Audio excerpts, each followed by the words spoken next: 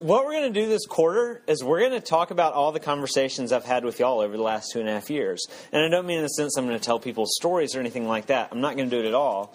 But what I'm going to talk about is just the questions I've heard for 2.5 years over coffee at Phil's. And I thought that would be an interesting series, something to do, because I began to kind of coalesce a similar set of issues that seem to come up all the time. And they're issues also for me, not just for y'all. And so this quarter is going to be a series of questions that's kind of has come together over 2.5 years. And if you think, I feel like Britton is talking about a conversation we had, you're probably right. Because that really is where this series is kind of its root is. And so the first question tonight, what I want to talk about is something, and you can I'm calling the series Questions We Ask. That was my creative name. The series tonight is, what do I do with the Bible? And we can't say everything about Scripture, and we can't say everything about the Bible, but over 2.5 years here, 4 years at South Carolina, over and over, myself included, we struggle with, how do I understand the Bible? Am I supposed to be reading the Bible?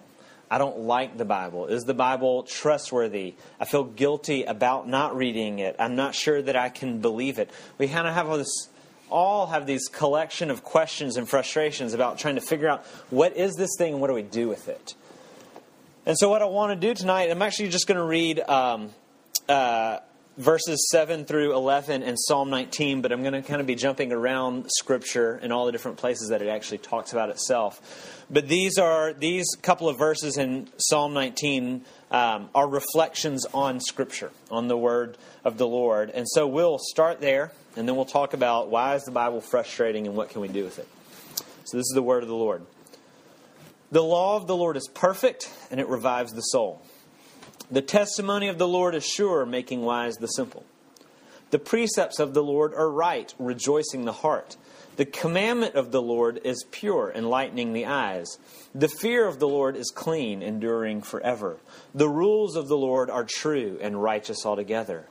More to be desired are they than gold, even much fine gold. Sweeter also than honey and drippings of the honeycomb. Moreover, by them is your servant warned. In keeping them, there is great reward. The grass withers and the flowers fade, but the word of God stands forever. Let's pray. Lord, as we consider you speaking to us, I pray, dear God, for your Holy Spirit to move and to work in us. In the places we're confronted, we're struggling, I pray that we would hear your word, that we would hear things about your word, and we would learn and grow, and we would find that this book is a feast for us that gives us life in a way that nothing else can give us life. So draw us to your word, attract us to your word. Teach us, dear God, be with us. In your name we pray. Amen. So why is the Bible frustrating? We're going to jump right in. It's hard to read. It's bizarre. It's hard to read it consistently. It's offensive at times. It seems to be really inconsistent. And most of all, maybe more than anything else, it doesn't seem to be applicable. Right? How do we put it into practice? And for that reason, it seems really boring. And we can't say everything about Scripture, and please call me, talk to me afterwards. I'm going to prompt probably a lot of questions and not answer all of them. And I would love to go to Phil's, or we could do Starbucks. Preferably Phil's, and talk about any questions you have. This is what I do. I love it. And I actually entertain the questions y'all ask as well. In other words, they're not just questions I answer for you. They're questions I grapple with as well.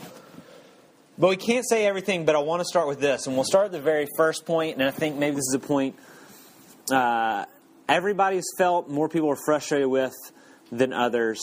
And the first thing is this. Maybe the Bible's frustrating because there are inconsistencies in it and because at times we disagree with it. I won't talk about this long, but I want to start there because I think for some people, you're just not even sure you can believe it because there's radical inconsistencies in it. And that's legitimate to feel that and to question that. And an example of this, I'm not going to go into all of them, but I want to give you an example of this is, what I hear often is, how do you reconcile the God of the Old Testament with the God of the New Testament? Right? You have this national God that seems to author a lot of violence in the Old Testament, and you have this temple worship, and you have these weird rules about not eating shellfish and not wearing shirts that have blended fabrics, like both cotton and wool in them or something like that. And then you have this God of the New Testament that's like Jesus, the cross, forgiveness, and mercy. And a question we often have, and I hear a lot, and I struggle with as well, is it seems really inconsistent. Like, how can you believe something so radically inconsistent? And I'll tell you something first that's a little bit hard to believe, but it's actually true. That charge is actually most often argued by popular thinkers and not scholars. In other words, by people who are not truly biblical scholars. And I'm not talking about biblical scholars that are Christians. Both Christian and non-Christian biblical scholars actually rarely level this charge against Scripture. But popular thinkers with less scholarly and academic education on the Scripture often level that charge. And the reason why you actually don't hear scholars talk about this issue very much is actually because even the ones that don't believe the Bible recognize that a close and consistent and holistic reading of Scripture shows very clearly one consistent story that develops. And so in short, questions like, why don't you still do sacrifice today? Or how come you do eat shellfish today? Or you do wear blended shirts, which are prohibited in the Old Testament? Well, actually, those questions have been adequately answered in scholarly fields for over 2,000 years now. And that's why scholars aren't talking about those kind of questions anymore. If you want answers, I can point you to scholarly work regarding that the perceived inconsistency, it actually doesn't exist. And here's a brief framework, a picture of how the inconsistency actually doesn't exist the way we think it does. What the basic idea is, the Bible is a story that develops. God remains the same, but He is actually telling a story. The Bible is the unfolding of His redemptive plan. And in development, and in pedagogy, in other words, teaching people through development, this happens in all fields. You use teaching tools in early stages that you don't use in later stages. This is true in everybody's act of being educated about anything. There are teaching tools that occur in early stages that you would never use in later stages. And so the temple system, what happened in the temple system and the ritual sacrifices and things like that, what God was doing is He was creating theological muscle memory. He was creating theological muscle memory, right? Sin separates us from God. Sacrifice has to happen for us to be reconnected. And rejoicing happens after that. And He's creating muscle memory in the lives of His people so that when the real and true sacrificial lamb comes, they'll recognize Him because they'll have that muscle memory. And so when the true and real sacrificial lamb, when Jesus, the one whose sin actually does, whose life actually does atone for our sins, comes, there's no reason to go back to the temple system. And when you arrive at the place that a sign has directed you, you don't need signs anymore. Right? And that's actually one of the biggest points the New Testament writers make all throughout the New Testament. That's the basic argument of the entire letter of Hebrews, and it's most of the argument of the entire letter of Galatians. This is what Paul says in Galatians 3:24. He addresses the ceremonial and ritual law, and he says this: so then the law was our guardian. It was a teacher until Christ came in order that we might be justified by faith. But now faith has come and we're no longer under the ceremonial or the ritual law. And so that actually means you would be denying the Christian faith of the Bible if you went back and practiced the ceremonial and ritual law of the Old Testament. So the Bible, it's actually not inconsistent in the way we often think it is. And it actually answers that question very forthrightly in the Old Testament. I mean, in the New Testament, and the book of Hebrews is exclusively about that issue. But another thing we don't like about it, if inconsistency doesn't bug you, maybe it does. But it also is the Bible confronts modern sensibilities. It comes in and says things about living and about life and about morality and ethics, and it confronts our materialism, and it confronts pride, and it confronts sexuality and dishonesty. It confronts jealousy. And for many of us, we rarely struggle with how it actually confronts us. We don't actually want it to get into our life and jack with us. Because that's hard. Is to let the Bible actually say what it means to you and then have to deal with it. Right? And the reality is God's not just trying to confront us on one or two things. Christianity is not something for augmenting your life. He's not trying to add something. God's purpose is actually to turn your life upside down and rebuild it again. And so what we'd rather not do is we'd rather not hear Him say things like, love your enemy. We want to hear that phrase, and then we want to explain away how the fact that it doesn't apply to us in this situation because God doesn't understand my roommate or my parents. We don't want to hear the call to forgive. Because forgiveness is really, really hard. And you know what's awesome? Hating people. And gossiping about people. And cutting off relationships to make people pay for it. Right? Things like go to church. We hate that. Gather with the saints. Tell the truth. Sex is for marriage. The Bible says all kinds of things that we don't like. And I want to say two things about that. The first is this. The way our kind of ethical model for the day, the way we determine what's right for us is simply this. The way most people think what's right and what's wrong is this. If I want it and it doesn't clearly harm anybody, it is therefore right for me. And that's how we go about our lives. If I want it, if I have strong desires for this or to do this, and it's not clear that it hurts anyone, then it's okay or it's good. And actually what we're articulating is a much more simple version of Friedrich Nietzsche's perspectivalism. And Friedrich Nietzsche wasn't unique or original when he started saying what's right is what's right for you within your limited, exclusive, unique Britain perspective. Actually, 3,000 years before Nietzsche, the book of Judges was talking about the same thing. He didn't come up with anything new. Judges 21:25 actually describes sin and says this is what the sin of the nation of Israel was. Everybody did what they thought was right for them. And to our modern ears, we hear that language and we actually think that's a good thing, right? You're supposed to do what's right for you. Maybe you've said that to friends. Maybe friends have said it to you. And what's interesting is in saying, well, what you should really do in this situation is you need to do what's right for you. You need to seek out what's right for you. Our goal in offering or receiving that advice is peace, right? We think, so that you can be happy. Do what's right for you. Now, let's step back for a second and examine that kind of advice or that kind of ethical system. Right? We think if everyone does what's right for them, this is what we think, no one will be upset. The supreme and most effective recipe for conflict is if everyone does whatever they want. If we are unbounded, if we give credibility and ethical positive value to all of our desires, that is how you produce enduring terrible conflict. And so anyone who offers that kind of advice, you need to do what's right for you. Every single person that offers that advice will betray themselves when they parent. I've said this before. Because you know what you will never do? You'll never say that to your child. Because your child's going to want to do crazy things and you're going to tell them no. And guess what? The minute you tell your child no, you've betrayed your ethical system. You've become inconsistent. Even the most avid proponents will betray themselves when they parent. So the Bible is going to push back on us. We should expect it to.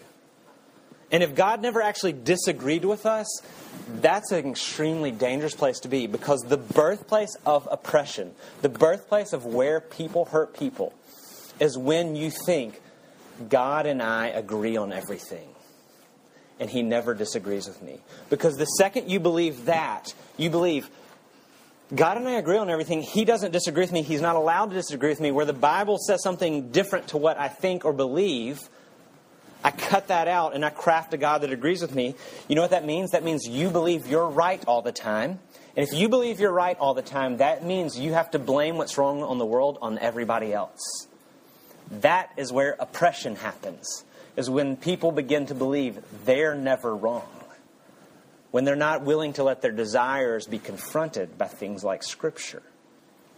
And so, instead of like Alexander Solzhenitsyn says, which is right in line with Scripture, he says the line between good and evil doesn't reside between classes or different types of people. The line between good and evil runs right down the heart of every man and woman, which means we actually need a Bible, which is what Hebrews 4:12 says is a sword that cuts us, because we need things cut away in us because there's evil in us. The second you stop believing that and start crafting a God that never disagrees with your sensibilities, you become an oppressor.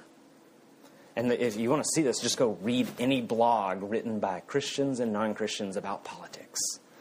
Right? Those are some of the most oppressive people. I'm being oppressive now, but I'm a little self-righteous about the blog thing because I don't have one. Nobody wants to read my thoughts. But the Bible has to disagree with us. We have to have something disagreeing with us. And if not, terrible things will happen. We have to believe that there's evil in all of us. The second you believe there's evil in everybody else, but not you, you become a very dangerous person. And it's much better news, actually, and gives you more hope to believe that there's evil in all of us. So, there's the Bible for you. It confronts us.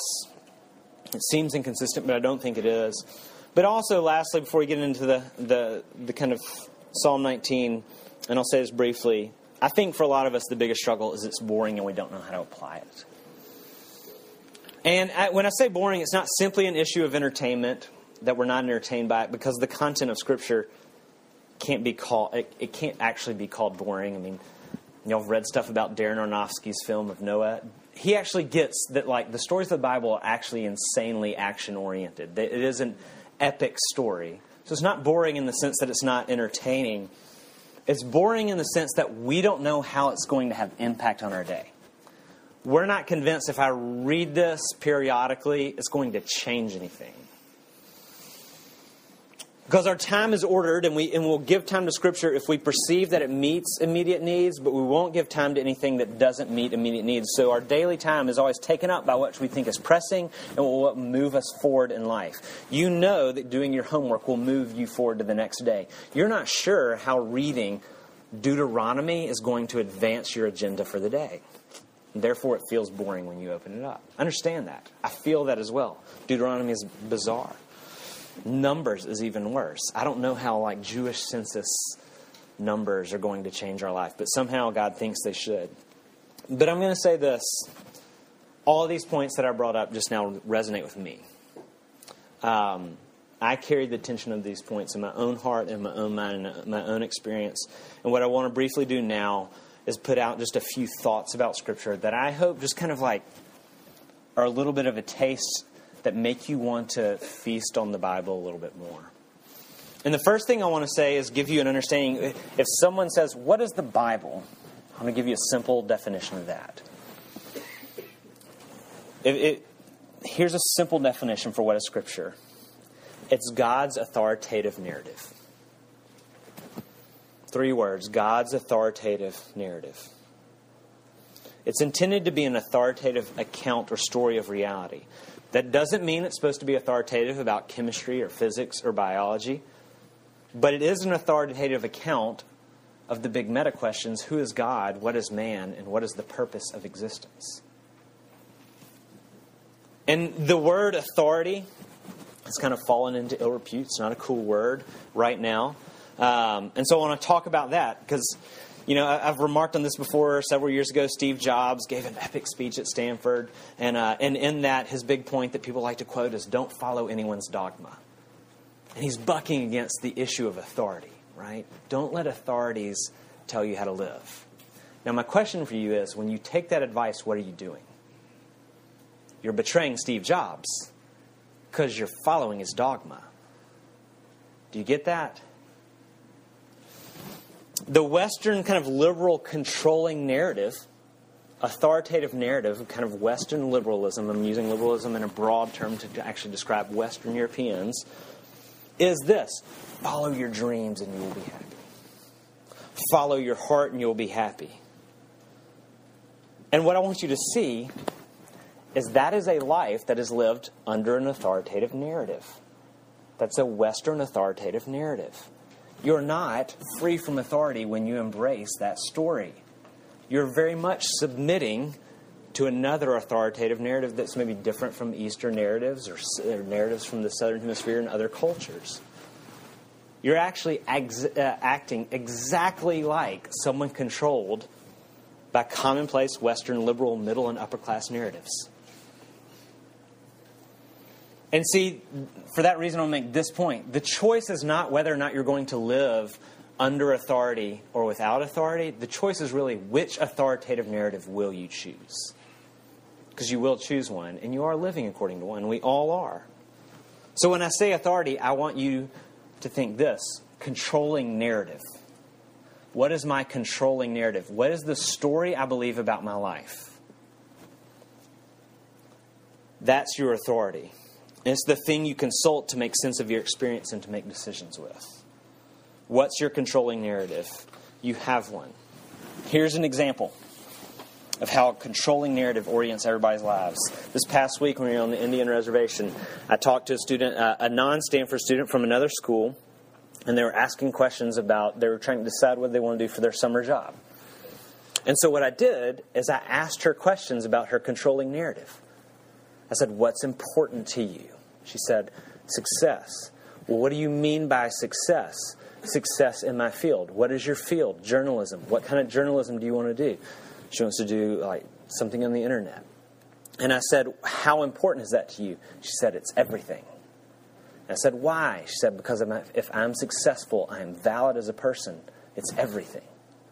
That's a controlling narrative. And so she was trying to judge whether or not to do an internship in journalism or to work at the Indian reservation for the summer. And so I told her, I said, if you serve Indians, it will not help you be successful in your field. But it will make your heart tender.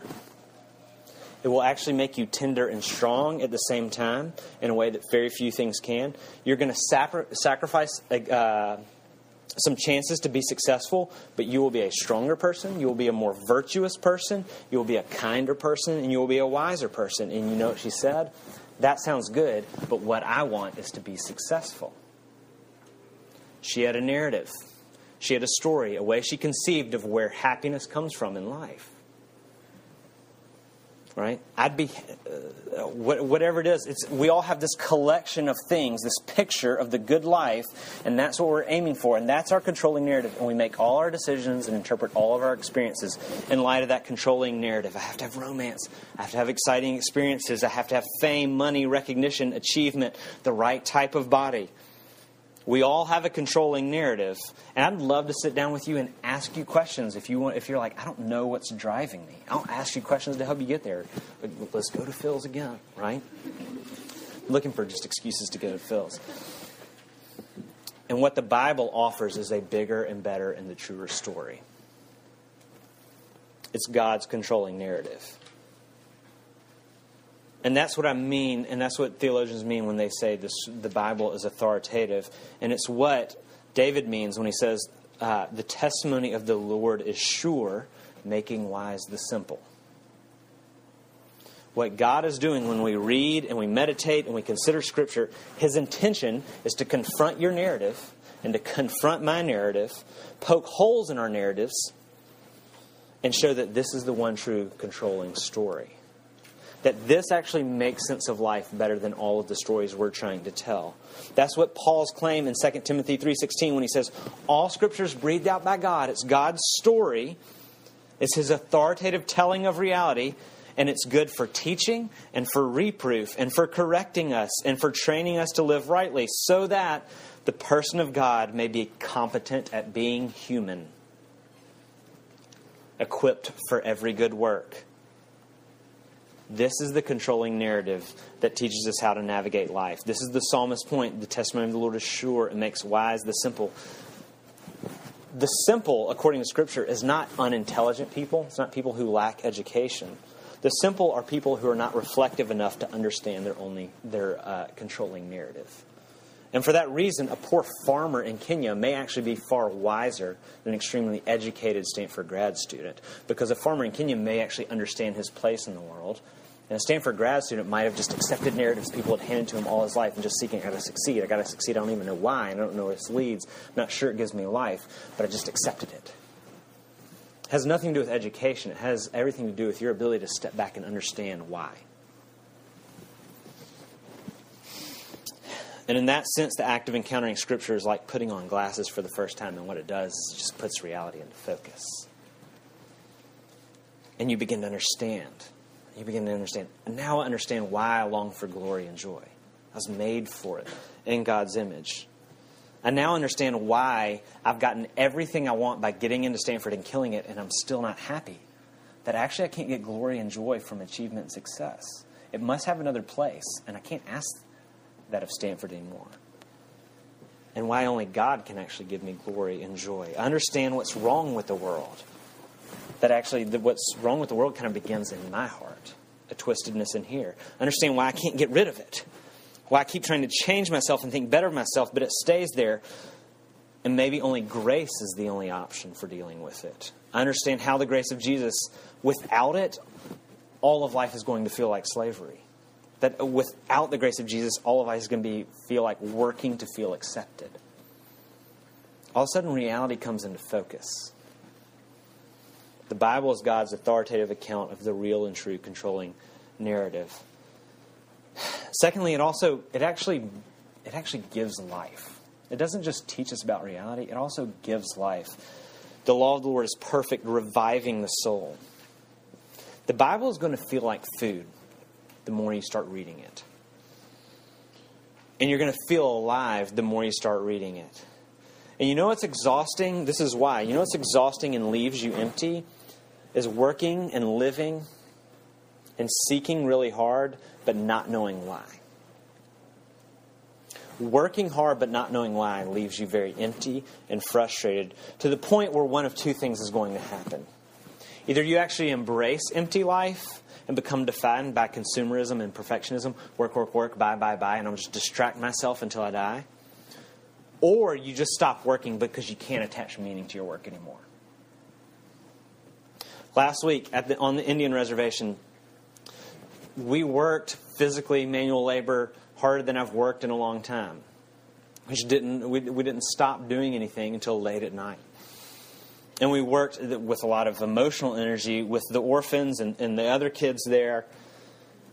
And Teddy and I were talking about it on Monday morning. Like, it was a long, hard week. And we were both like, you know what? I'm really tired, but I'm really full and I'm really energized. We're actually more physically weary than we've been in a long time, but feel more alive and energized than we have in a while. This is why. It's because all of our work was bathed in the purposes of Scripture. We knew why we were doing everything we were doing, and everything we were doing was attached to supreme purpose. And so even though we were physically exhausted, we were alive and energized. Because the controlling narrative of Scripture was there all along, informing what we were doing. And after a week of hard work, we're full and not empty. Because the Bible explained the purpose of our hard work. It's actually rarely true, sometimes true, but it's actually rarely true that the thing that's making your soul tired is that you're working too much. More often, the reason your heart and your soul is weary of your work is because you actually don't know why you're doing it anymore. And you need food. And the Bible is food. The Bible gives purpose and meaning to who you are and to what you're doing, because it connects everything to God's overarching purpose of redemption. So those are some thoughts about Scripture, really just verse 7 in Psalm 19. And so what I want to close with is a couple of really practical points. Okay, what do I do now if I'm going to try to read the Bible or encounter it in any meaningful way? First thing is this: expect to work. Y'all are Stanford students, which is awesome, and y'all love work, which is good. So expect to work hard when you read Scripture. The more labor and study and meditation you put into Scripture, the more you're going to understand and live wisely into the experiences of life around you and understand the experiences inside of you. And a way to think about it is this. When Elizabeth and I moved here 3 years ago, one of the first things we wanted to do is go up to wine country and take a wine tour, which is awesome, and y'all should do that. And I don't know how to drink wine. I still don't know very well. But when we took a wine tour, it was really cool because they have a sommelier, a wine expert, that teaches you how to taste wine. And so you would take these little sips, and they would tell you what you're tasting. And it was really cool because they would tell you where different flavors were hitting your tongue. And all of a sudden, the very same wine I'd sipped 2 sips earlier and didn't understand came alive. Drinking the exact same wine, but came alive and affected me in a really different way as I began to understand the flavor palette and how all the taste buds work on our tongue, and there are different zones and different regions, and that they're creating this experience across your tongue and all the way down your throat. It's amazing. 2 minutes ago, I sipped this wine. Exact same wine. Nothing about the wine changed. And I was just like, okay, Cabernet, okay, right? 2-minute lecture from the sommelier, drank the exact same wine and had a profound experience. You learn some things about Jesus. You learn some things about God. The more you begin to put together the nuances and the understanding of who God is and what He thought for creation, the more rich Scripture is going to be for you. Expect to work. It's going to take time. Secondly, expect to work. I'm not going to promise you that reading the Bible is easy.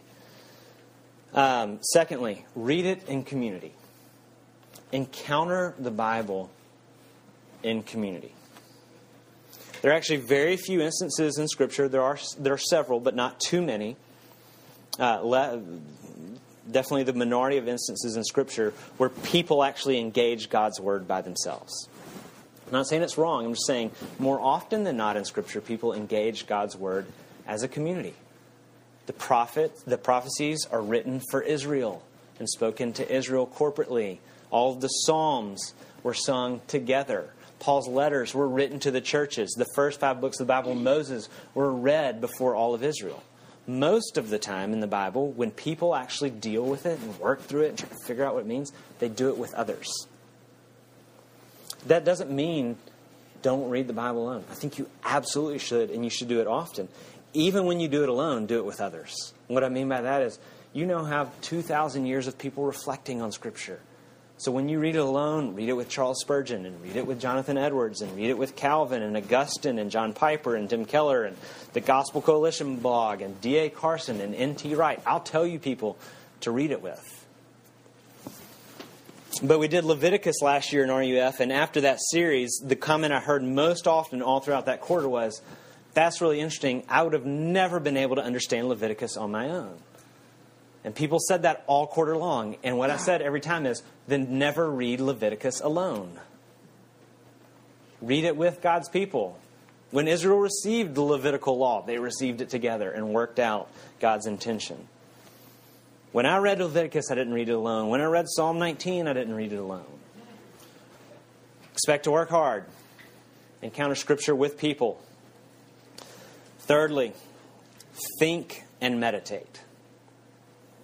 Think and meditate. I'm stealing this straight from Tim Keller, but that's okay. He actually stole it from Catholics in the Counter-Reformation. Didn't see that one coming, did you? Thinking, by that he means this. Thinking is the process of assigning meaning to statements. So thinking is the process of, here's a statement, the Bible said something, here's what it means. You need to do that.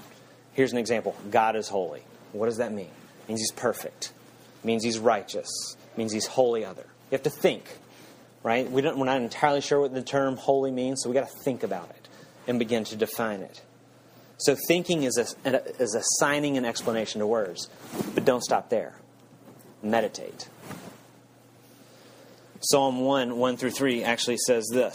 Blessed is the man who walks not in the counsel of the wicked, nor stands in the way of sinners, nor sits in the seat of scoffers. In other words, doesn't abide to foolish and controlling narratives. But his delight is in the law of the Lord. And on God's word he meditates day and night. He's like a tree planted by streams of water that yields its fruit in season. Its leaf does not wither. In all that he does, he prospers. This call to meditating on Scripture. And what meditating is this. I hope I can communicate this well. It's using sensory language in your thought process. This is what I mean. Meditating is actually bringing the explanation or your thoughts or your thinking into bringing your thinking into contact with your heart. So when you read God is holy, you've defined it. He's righteous, He's pure, He's separate. And now, besides just explaining it, you start to feel it. And you articulate words of feeling. So you say, God is holy, so He's righteous, and He's perfect, and He's pure. Now assign some sensory language to that. That's scary to me. That feels good, but it also unnerves me. So you begin to experience the text, not just explain the text. It's the process of actually letting your heart sense and respond to the things that you're trying to explain with your thinking. And when you start meditating, not just thinking, but also meditating, you'll find that your heart's activated and you're actually interpersonally doing business with God. And you'll sense that He's with you, that He's holding you, that you're maybe at times you're even fighting with Him, but you'll sense that you're safe in Him. You'll begin to feel a distaste for your sin. You'll begin to feel and experience the loveliness of the grace of Jesus. You won't just think these things. You'll begin to experience these things. So think, try to explain the text, meditate on it. Let your heart react to it. And react with sensory language. Say with your heart how the things in Scripture make you feel. Expect to work, read it in community, think and meditate. I'll close really briefly with this. Think and meditate through these 4 questions. I think they're on the form, which didn't really come out today because we had printing issues. But this, when you read the Bible, open it up and just say, what does it say about God? What does it say about man? What does it say about what's wrong? What does it say about a solution? What does it say about God? What does it say about man? What does it say about what's wrong? What does it say about a solution? And then this is actually the 5th question you also have to ask. How would I be different if I believed these things? And actually, at 7:50, I intentionally only prepared for about 4 or 5 minutes. I just flipped open the Bible in the middle to Jeremiah 17. This is honestly 7:50. I was like, all right, I'm just going to do that in front of y'all. And I flipped it open to Jeremiah 17 and read verses 5 through 8. So this is like I'm just going to live out those 4 questions right in front of you, or those 5 questions. And I just read Jeremiah as a prophet, and it says, thus says the Lord, cursed is the man who trusts in man and makes flesh his strength, whose heart turns away from the Lord. He's like a shrub in the desert, and shall not see any good come. He shall dwell in the parched places of the wilderness in an uninhabited salt land. Blessed is the man who trusts in the Lord, whose trust is in the Lord. He's like a planted tree by water, which is interesting. That's Psalm 1, right? Jeremiah. Or he's seeing connections. And sends out its roots by the stream and does not fear when the heat comes, for its leaf remains green. And he's not anxious in the year of the drought, and he does not cease to bear fruit. What does this teach us about God? That God sustains. If you're rooted in God, you will survive. Doesn't promise that bad circumstances won't come, right? It says no, droughts still come, but in God you'll remain green, you'll remain fruit-bearing. So we know God is safe and stabilizing. What does it say about man? It says one thing. We have to trust in something. We either trust in God's strength, or we'll trust in man's strength. But by nature, we'll choose something to trust in. What does it say about what's wrong? Our tendency to trust man and not God. Right? I can manage. I can trust my own strength. I can get life turned around. I can get it fixed. I can make stability happen for me. I can trust in my own strength. Right? What does it say about the solution? The solution is trust in the Lord. Because God is steady. Won't prevent difficult circumstances, but He will sustain you in difficult circumstances. Right? If I believed all of this, how would it change me? We would give less time to the idolatry of work and busyness, and we'd give more time to hearing our Father's words. Because how do you get to know somebody? You talk to them. So we would give time to meditating, which is reflecting our thoughts back to God, and listening, which is reading Scripture. So that we can get to know Him, so that we can be rooted in Him and not our own strength. This is good news. This is water for our souls. This is life-giving. We would respond. If we believe this, we'd say, thank you, Lord, because I am tired of trying to survive on my own. Thank you that the drought doesn't overwhelm me. Praise God that in spite of difficult circumstances, I will be okay because you're my strength. How would you be different if you believed Jeremiah 17:5-8? How would you be different tomorrow? Tomorrow you'd be a little less anxious. Doesn't that sound good? You'd be a little bit more prayerful. You'd be a little bit more confident. You'd actually be kinder and happier and less rushed. Wouldn't that be great? Can you step back for a moment and see that kind of fruit, the kind of fruit that God intends to grow in you, just humility and confidence and joy and security and rest and confession and kindness, can you step back for a moment and see that's far closer to a story of flourishing and joy and happiness? There's a much richer humanity in that kind of life than simply finally getting your 4.0 and your six-pack abs. So which narrative are you going to allow to control you? Don't you want a better story than a 4.0? It's a lame story. You know what? A great startup is a lame story. I'm not saying those things are bad. They're just bad if that's where your hope is. Let's pray.